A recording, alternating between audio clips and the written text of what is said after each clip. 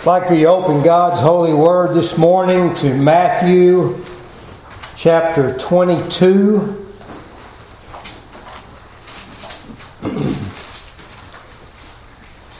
Matthew chapter 22. And I'll begin reading with verse 1.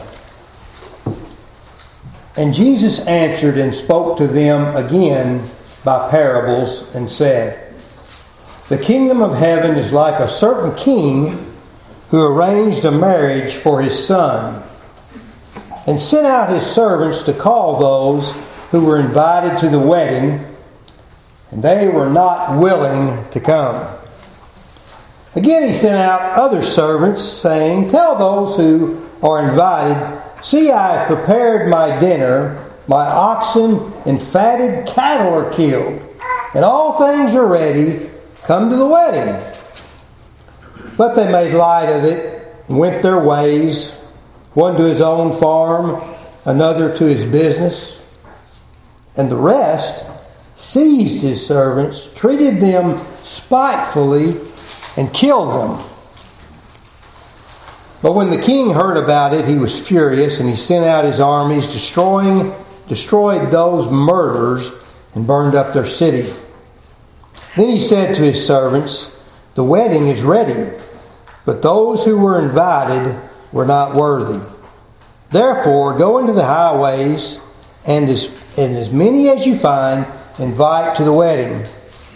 So those servants went out into the highways and gathered together all whom they found, both bad and good, and the wedding hall was filled with guests.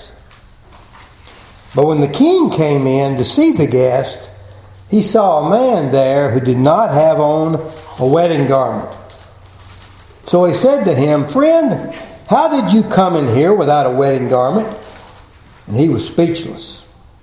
Then the king said to the servants, Bind him hand and foot, take him away, and cast him into outer darkness, and there will be weeping and gnashing of teeth. For many are called, few are chosen. Lord, again we ask you to open our hearts and minds to the truth of your word this morning. In Christ's holy name. Amen. Well, we see in our text that there was a certain king who was arranging a marriage for his son. This is in the context, of course, a Jewish environment where Jewish weddings were quite a big deal. Very important. There was a time of betrothal between a man and woman. Sometimes the marriage had been arranged and they waited for years for this event or their wedding to come about. And then there was the actual presentation when the events of the wedding were culminating, and sometimes this would take up to a week of gathering together to celebrate this event, which would culminate in the actual ceremony and the exchanging of vows. This is the context here.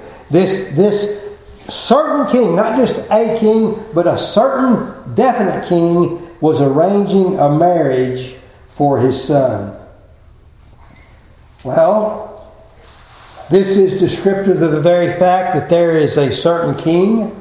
That king would be the Lord God Almighty, who is doing that very thing right now as we speak. He is arranging a time, arranging a final culmination where all of his people will be united forever in the marriage covenant between the Lamb and all of his children. We refer to this as the gospel age. And this is what we do right now in this gospel age. We're telling people of this great event that's going to occur in the future between Christ and all of those that are His. And someday they're going to sit down at a marriage supper and dwell together. And it's going to be a glorious festive occasion, as was this Jewish wedding that is depicted here in the text. You don't have to turn there with me, turn there, but in Revelation 19, we have this glorious picture of the saints of God and the angels of God singing and glorifying God concerning this event. In Revelation chapter 19 and verse 19, they cry out, "Blessed are those who are called to the marriage supper of the Lamb." And then in verses 19 and 6 and 7, "Then I heard, as it were, the voice of a great multitude, and the sound as the sound of many waters, and as the sound of the mighty thunderings, saying, Alleluia, for the Lord God omnipotent reigns. Let us be glad and rejoice and give Him glory, for the marriage of the Lamb has come." You see the picture here. The angels singing unto the Lord and the saints of God singing about this glorious event. You see. So descriptive of this certain king who was arranging a marriage for his son. And then in verse 3 we see the first invitation is given.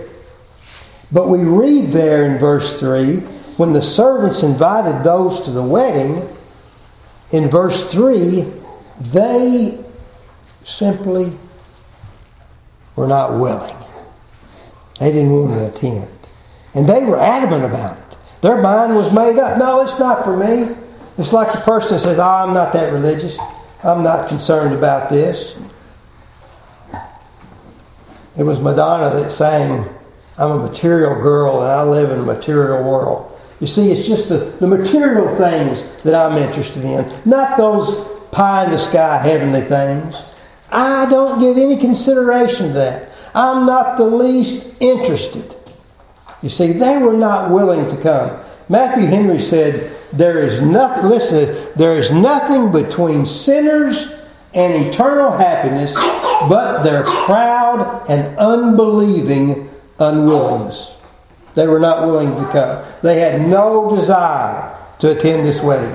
Just as many have no desire for the things of God and offer up their many excuses. Well, the king, in verse 4, said, we're going to send some other servants to these people who have been invited to the wedding. And as they were sent, we see here in verse 4 that there was a little more coaxing involved. He said, "Tell those persons that I have prepared my dinner." A big deal, folks. "My oxen and my fatted cattle are killed." You know, you can come, you can have a great time. There's going to be lots of festivities, fun, enjoyment. You'll be able to feast until you want no more. There'll be singing and dancing. Again, all these things occurred during the time of a Jewish wedding. But come to the wedding. Well, we have the responses in verses 5 and 6. Scripture says there, made light of it. No big deal. Well, yeah, I guess I could go and get my belly full, but I'm not interested in that. I don't care about the king or his son or anything that's going on. Just as a sinner who's dead in his sins, who takes no thoughts of his eternal need before God. He made light of, it's not important to me. I'm not concerned about that. They're not concerned about, as the Scripture says, that glory which shall be revealed in Romans chapter 8. And the fact that we as children of God are going to experience that someday in the presence of God, the glorious liberty of the children of God. Again, we've been studying the Pilgrim's Progress in Sunday school. And Christian, as he flees the city of destruction, he has all of these things in his mind. As he flees, I want heaven. I must enter heaven. And he leaves the city of destruction in great hope that he will find this. Peter speaks about this great hope which awaits the believer. Because of God's abundant mercy, we have been promised an inheritance, incorruptible and undefiled, that does not fade away, reserved in heaven for us. And that is our great hope. That is our desire. We look forward to this great time of festivities and joyous occasion when we will sit down with the Lamb in glory and feast at the marriage supper of the Lamb. But those there, they made light of it. They weren't concerned. The text tells us that they simply went their own way. They were concerned about me, my way, looking out for number one, right? Isaiah 53 says that all of us, like sheep, have gone astray, each to our own way, doing our own thing. That's what they were concerned about. And there in our text there in verse 5, it says that one went to his farm.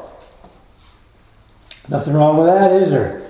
Got a farm to tend to, it's good. You know, it's a good and honorable profession. You see, this person is only concerned with what comes out of the earth. They were not concerned with the one who came down from heaven to offer life. As I thought about that word, he was only concerned about his own farm, the earth. And I thought about the word pagan. The word pagan comes from a Latin term. It's actually a derogatory term in the Latin. And the word pagan in the Latin means one who is from a rural environment or a rustic people, or one who dwells in the earth, you see. And truly, that's what a pagan is. One that is truly concerned about the things of this earth and this world, and they're committed to it. You see, this guy was like that. And again, nothing wrong with being a farmer. It's a good profession, but this man was only committed to his farm.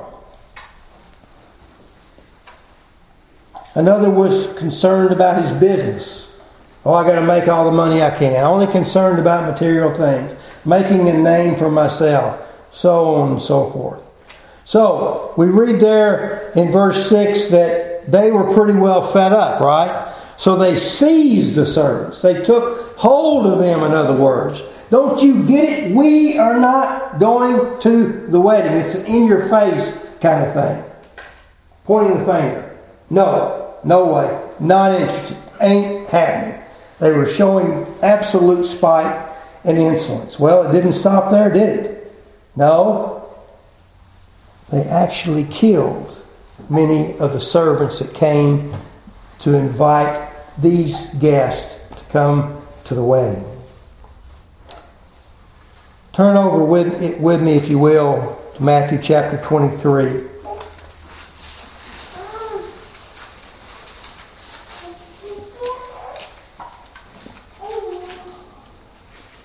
Jesus has been teaching there to many Jewish people.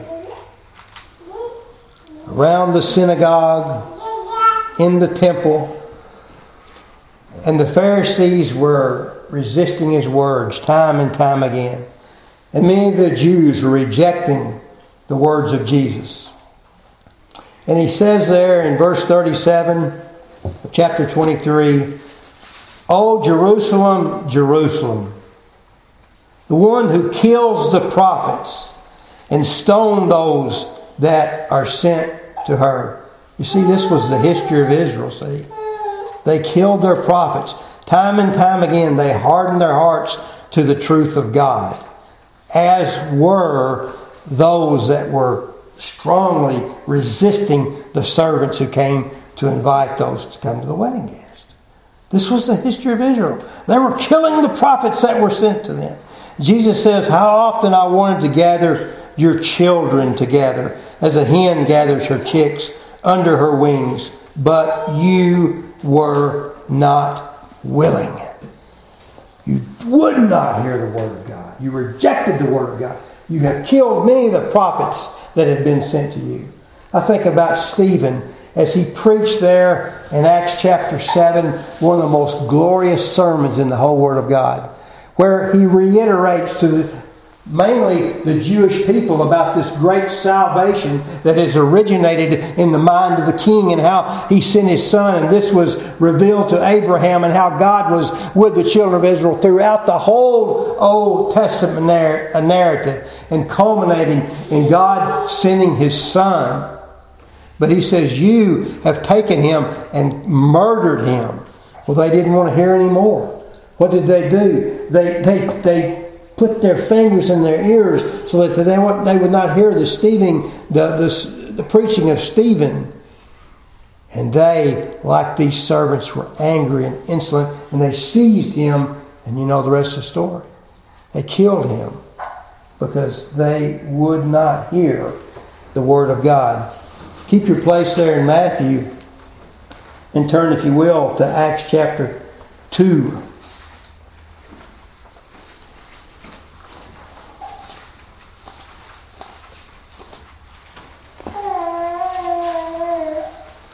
This is Peter's sermon on the day of Pentecost. And he says in Acts chapter 2 and verse 22, Men of Israel, hear these words. Jesus of Nazareth, a man attested by God to you by miracles and wonders and signs which God did through him in your midst, as you yourselves also know, him being delivered by the determined purpose and foreknowledge of God. You see, there's the sovereignty of God. The Lamb that was slain before the foundation of the world, he was to come, but they, predominantly the Jewish people, you have taken by lawless hands, have crucified and have put to death, whom God hath raised up, having loosed the pains of death, because it was not possible that you should be held by it. You see, they too not only killed the servants, the nation of Israel, but they also killed the king's son. And that's depicted in another parable, isn't it? But they killed the Lord Jesus as well. And then look down in verse 36. Peter preached, Therefore let all the house of Israel know assuredly that God has made this Jesus, whom you crucified, both Lord and Christ. Now when they heard this, they were cut to the heart, and said to Peter and the rest of the apostles, Men and brethren, what shall we do? Then Peter said to them, Repent, and let every one of you be baptized in the name of Jesus Christ for the remission of sins, and you will receive the gift of the Holy Spirit. In other words, Peter is saying, you meant it for evil, but yet this was in God's plans. God so loved the world that He gave His only begotten Son, but He allowed wicked men to take Him and to kill Him, to murder Him, but yet this was in the plan of God. Okay? And some believe, many people believed and trusted. Okay, let's turn back to Matthew now. Our text in Matthew chapter 24. Or 22.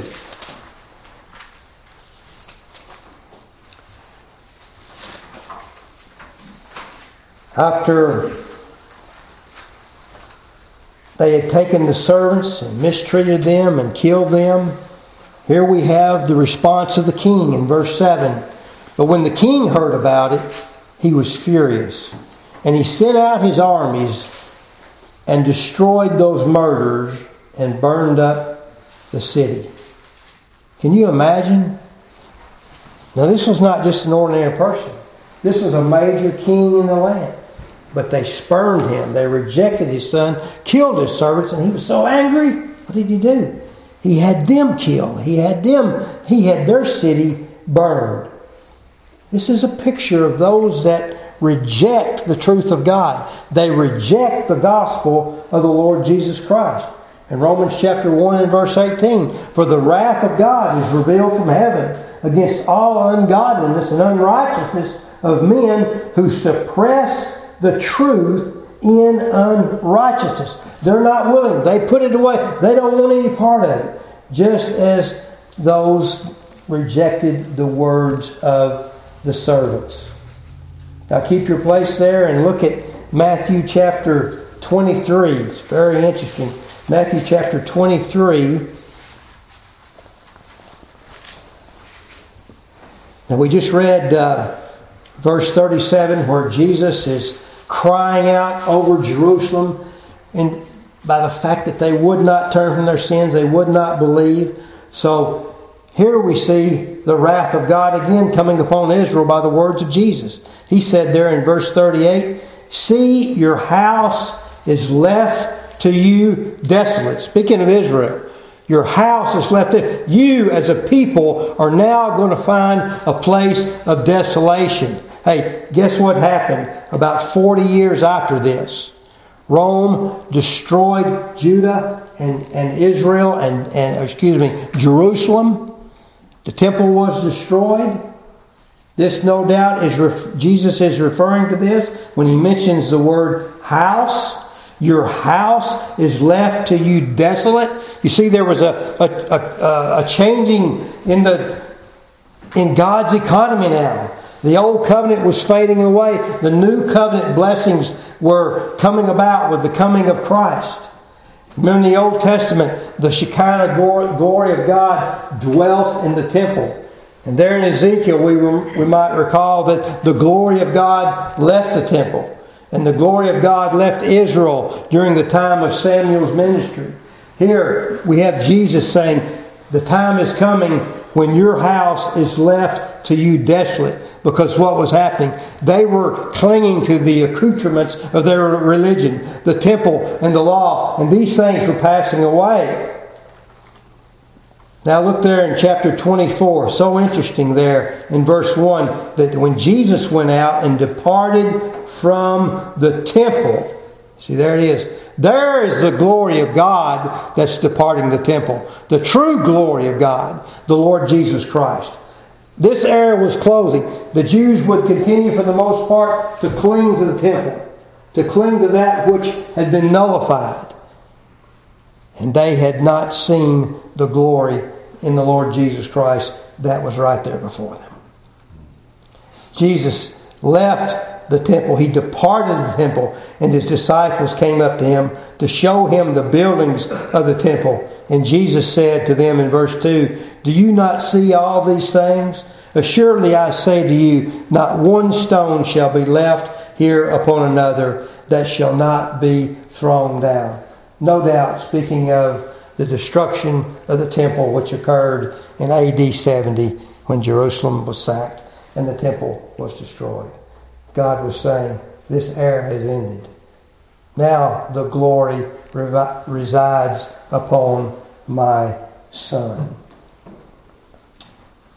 Keep your place there and turn with me to Matthew chapter 13.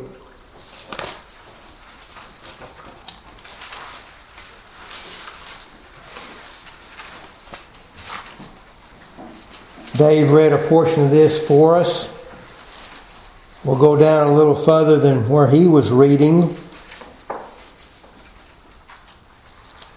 In verse 49, "So it will be at the end of the age, the angels will come forth, separate the wicked from the just, and cast them into the furnace of fire, and there will be wailing and gnashing of teeth."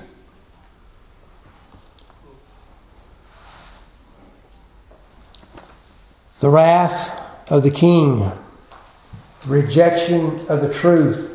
There's consequences. We'll turn back to our text in Matthew 22.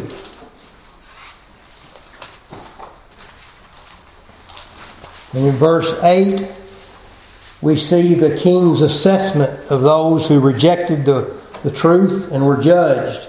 Then he says to his servants, "The wedding is ready, but those who were invited were not worthy."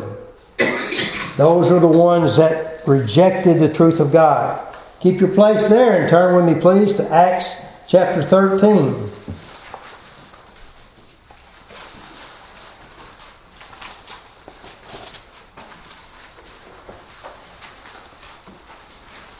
This was Paul preaching the Word of God again to predominantly Jewish people.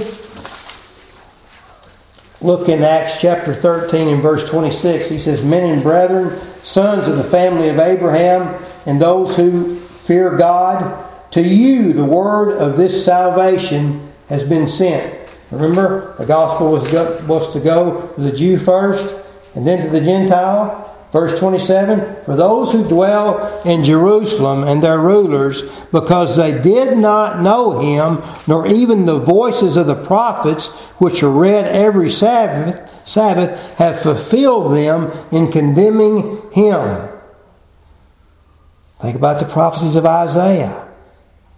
He was one that was bruised by the Father, but yet they esteemed him not. They did not recognize him. The Jewish people did not understand. And Paul is warning them not to continue in the state of unbelief, as he quotes from Habakkuk chapter 1 and verse 5. We see that in verse 41.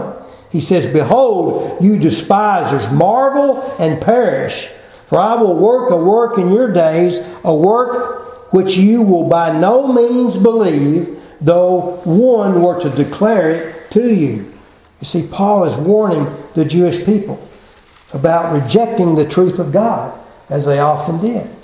In verse 42, "So when the Jews went out of the synagogue," see, they left, "the Gentiles begged that these words might be preached to them on the next Sabbath. Now when the congregation had broken up, many of the Jews and devout proselytes followed Paul and Barnabas." Some believed, though, didn't they? Some Jewish people believed the gospel.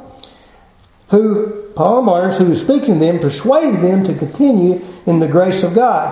But on the next Sabbath, almost the whole city came together to hear the word of God. But when the Jews saw the multitudes here, they were filled with envy. You see, these teachers of the law, these scribes, these Pharisees, they saw the multitudes following after Paul, and they were envious, and they were angry. So they began to contradict and blaspheme and oppose the things which were spoken by Paul. Then Paul and Barnabas grew bold and said it was necessary that the word of God first be spoken to you, to the Jew first, then to the Greek. But since you reject it, just like those in our parable that Jesus gave, they rejected the servants, mistreated them, and killed them. Since you reject it, judge yourselves unworthy of everlasting life. Behold, we turn to the Gentiles. You see the word unworthy there. In our text in Matthew, in the parable, the king deemed those unworthy who rejected. Here, the Apostle Paul says to those who rejected the Word of God, you yourself, deem yourself unworthy by not believing the truth of the gospel. Again, we see a similar instance when Paul, we won't take the time to turn there, but in Acts chapter 18, Paul was preaching the gospel and testifying to the Jews concerning the Christ who was the Messiah. And we read there in chapter 18 and verse 6, "But when they opposed him and blasphemed, he shook his garments and said to them, 'Your blood be upon your own head, for I am clean, so from now on I shall go to the Gentiles.'" They rejected the Word of God, so the gospel was to go then, from that time forward, primarily, for sure, to the Gentiles. Now, if you turn back to our text in Matthew chapter 22.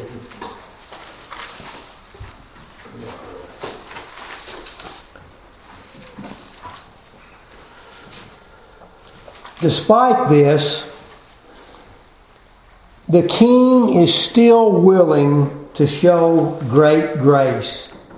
He says there in verse 9 to other servants, "Go into the highways, and as many as you find, invite them to come into the wedding." So those servants went out into the highways and gathered together all whom they found, both bad and good, and the wedding hall was filled with guests. This morning, Brother Dave read for us, I believe it was, another parable, the parable of a great supper in Luke chapter 14. And in that text, although a different parable, some of the same things happens. They begin to make silly excuses as to why not to attend the great supper. And after the majority refused, the one who was giving the great supper said, "Go out into the highways and byways, into the hedges, and invite the lame and the blind and the sick and the poor, anybody that will come." You see, this is a picture of the glorious gospel invitation. That whosoever will, let him come and take of the person of Christ, to believe the gospel and be saved. The gospel invitation is given. You know, I'm always amused when we won't take the time again to turn there. But in the gospel account in Matthew and Mark, when Jesus is calling many of his disciples, and there as he walks beside the tax collector's booth, there is Levi, or Matthew, the one who wrote this gospel that we're studying this morning. And there as he saw Matthew, he said, "Come and follow me." And Matthew left the tax collector's booth to follow Jesus. Now, as you may very well know, tax collectors were not very popular in Israel. You see, so the Jewish people saw that these people were turncoats. They were pretty much in league with Rome, taking taxes from the Jewish people in order to give unto Rome. And so many times these tax collectors would take a little more, collect a little more, and put it in their pockets. So they were despised. Well, Jesus calls this man to come and to follow him. And there they are in the next scene at Levi's house. And they're having a big time. They're having a meal, enjoying one another, and many other tax collectors are there. And these sinners are there. And the Pharisees hear about it. And they could just not get over the fact that Jesus was eating and drinking with tax collectors and sinners. But the gospel goes out to any who will hear, to any who will believe. Not many mighty, not many noble in this world are called. Look in Matthew chapter 21. This is the parable of the two sons, beginning in verse 28. You know the text there, that he bid one son to go and work in the vineyard, and he said, "Yes, Father, I will go," but he did not go. And the other said, "No, I will not go and work for you in the vineyard." But he repented and actually did go. And Jesus said, "Which one of you did the will of God?" And they replied to him, "Well, the one who went and worked in the vineyard." And then Jesus says here in verse 31, "Assuredly I say to you," listen to this, "assuredly I say to you that tax collectors and harlots enter the kingdom of God before you." Now you're talking about guess who's coming to dinner. You know, these Jewish people, the cream of the crop, the one to whom the law was given, the covenants were given, the prophets were sent to. What are they doing here? They're rejecting the word of God. This is what Jesus is depicting here. They were the son that said, "Yes, we will go," but they did not. "Yes, we will believe," but they did not. But the Gentiles who had not the covenant of God and neither had the law, they were coming into the kingdom. See? They were believing the word of God. Back to our text in Matthew chapter 22. God is gracious. He keeps extending the invitation to and many were full. The house was full. Then we get to verse 11. "But when the king came in to see the guest, he saw a man there who did not have on a wedding garment. Now that would make sense, wouldn't it? Now, these people, many of them were poor. And by the way, they were invited on the spur of the moment. They wouldn't be properly dressed for a wedding. So they had to have a special wedding garment that was provided for the king. Verse 12, so he said to him,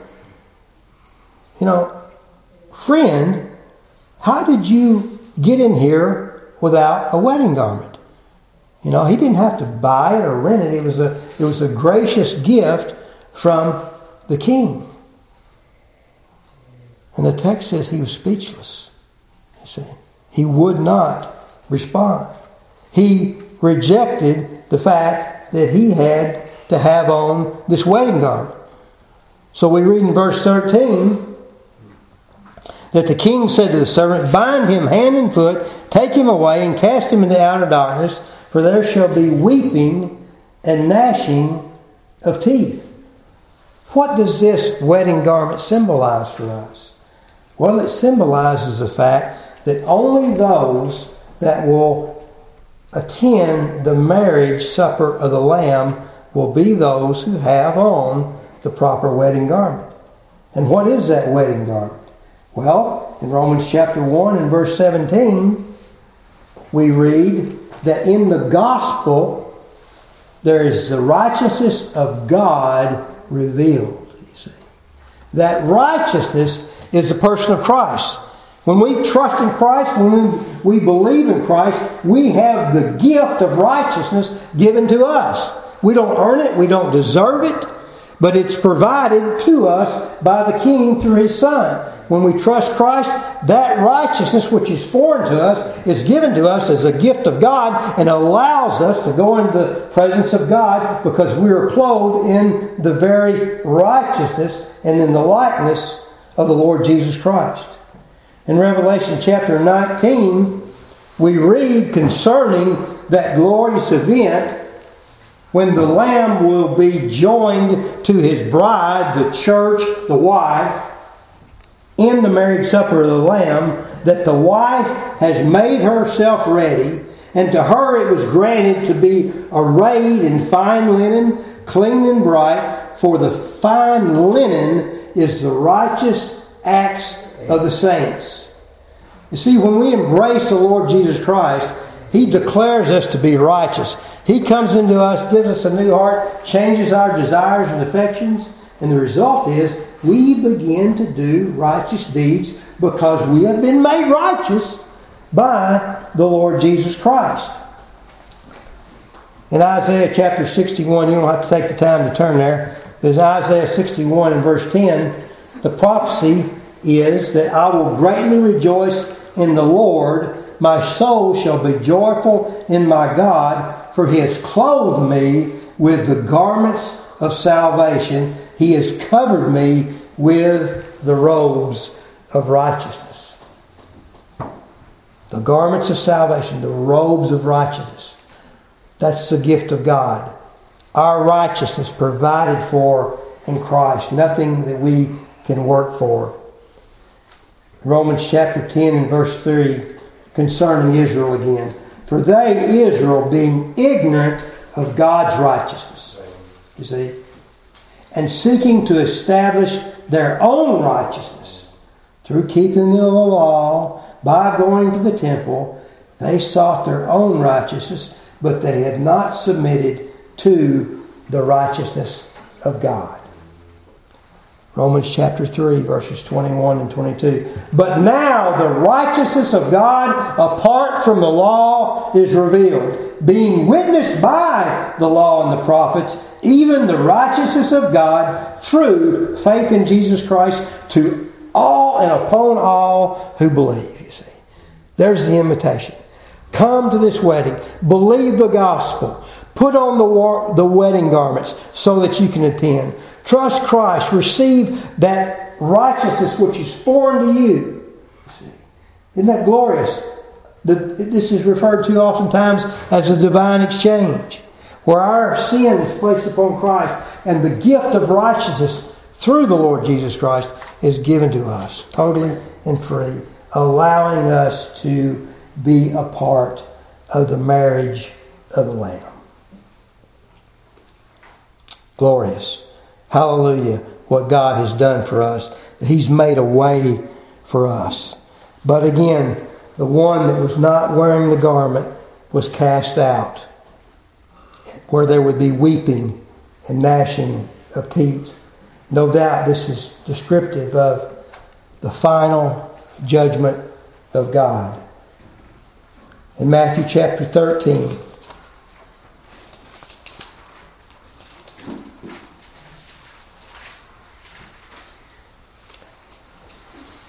beginning with verse 41, Matthew 13, 41. The Son of Man will send out His angels, and they will gather out of His kingdom all that practice all things that offend, and those who practice lawlessness, and will cast them into the furnace of fire, and there will be wailing and gnashing of teeth. Then the righteous will shine forth as the sun in the kingdom of their Father. He who has an ear, let him hear. So again, the wrath of God is revealed from heaven against all those who turn away, who suppress the truth, who hold the truth, reject the truth of God. But the offer is given. You know, it makes you wonder about, and this is the great dilemma that we all deal with, and I've seen it for 4 decades that I've been a Christian. You share the Word of God, and for the most part, they're like those to whom the servants came. They don't hear. They're doing other things. They're caught up in their own little world. But yet, miraculously, some believe. The gospel goes out, you see. Here in Matthew 20:22, the whole depiction primarily is teaching us of the graciousness of God. We might refer to it as the common call of God or the general call of God. It's done through preaching and witnessing and all that we're called to do, all that we're given the glorious opportunity to do, all that we're commanded to do. You see, it's not the great suggestion, it's the great commission. We're to offer the gospel, that whosoever will, let him come and partake of the waters of life freely. Whosoever will, let him come. Okay? That's the call of God. But you know, it's amazing to me, and it doesn't make much difference what theological camp that you're in. Almost all will admit, apart from the Spirit of God working in the heart of the sinner, none would come. Amen. I've seen that. The Scripture teaches that from cover to cover, and I've seen it happen many, many times. So how is it that any really come? Well, the Scripture tells us here in verse 14, the final word in our text, for many are called.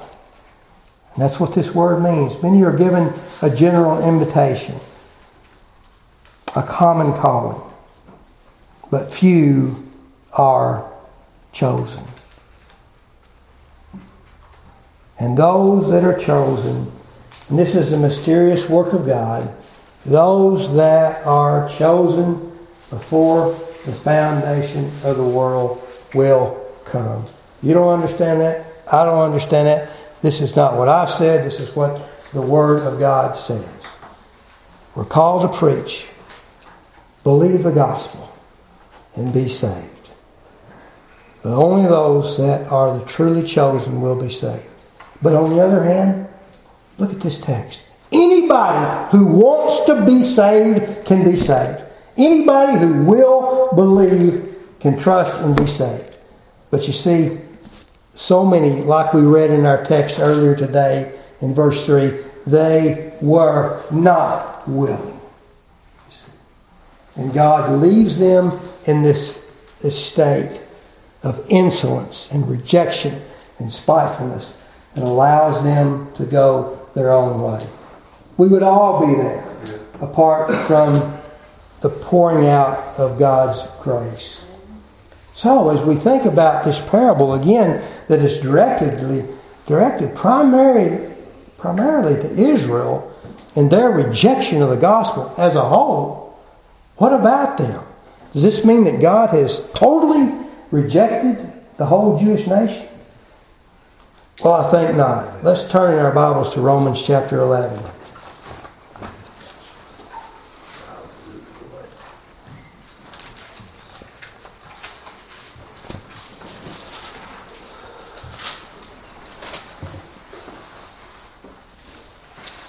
The Apostle Paul answers this question for us.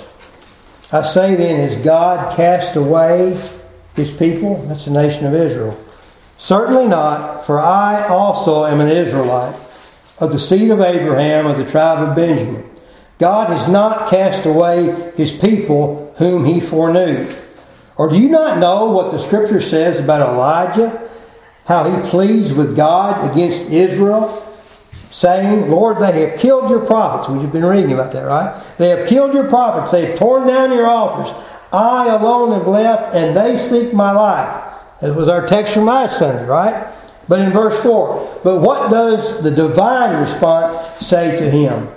I have reserved for myself 7,000 men who have not bowed the knee to Baal. Even so, at this time there is a remnant according to the election of grace. Speaking here primarily about Israel. Even though many in Israel have rejected the Word of God, there is a remnant because of God's gracious election. Verse 6. And if by grace, then it is no longer of works. Otherwise, grace is no longer grace.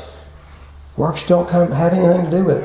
Our belief is not a work. It's totally by grace that we can believe. But if it were of works, it is no longer of grace. Otherwise, work is no longer a work. Verse 7. What then? Israel has not obtained what it sought. Remember the text we just read that Israel had attempted to establish their own righteousness, but they rejected the righteousness of God, namely the Messiah who came to them, the Lord Jesus Christ. Israel has not obtained what it sought, but the elect have obtained it, and the rest were blinded. You see, God's plan will be totally and completely accomplished. Amen. He is sovereign, and He says, this is difficult to understand, but in the Scriptures we have many places that depict the nature of God, His kindness and His love. He is not willing that any should perish, but that all would come to repentance. But God, in His decree, has said and ordained that some will come. And they will come, and they will be saved. So today we study this great theological truth that the sovereignty of God cannot be changed. That's on one plane. We can't completely understand it. We just have to accept what the Word of God says and not reject that. But on the other plane, it's our responsibility to preach the gospel. It's our prerogative to preach the gospel. It's our privilege to rejoice in the Lord that He's had mercy upon us. Not because of anything that we've done, but because of His grace. And every time we get a chance to preach the gospel, like those servants who went out and invited those to attend the marriage. We ask God to give us a burden for men's souls. We ask God to give us the opportunity to share. And we stay busy until that time when we sit down with the Lamb at the final marriage supper of the Lamb. Let's pray together. Heavenly Father, we thank You for Your Word, and we pray that Your Word will accomplish the very purpose that it's been sent. Lord, we thank You that You're not sleeping, that You are working Your perfect plan, and that many, many, many are coming to know You. Many Jewish people today, these scriptures are being fulfilled, that many, many are coming to You today. In the great hope, as the Apostle Paul says, that both Jew and Gentile will come into the kingdom, and that all of Israel will be saved. Lord, again, we pray today that we would examine our hearts, that we would honor you and glorify you in what you have done and what you're doing. And thank you, Lord, that we are a part of this glorious plan and program. Thank you, Father. And Lord, we pray today if there's anyone here that does not know you, that they would understand this gospel and believe in Christ and be saved. We pray this in Jesus' name. Amen.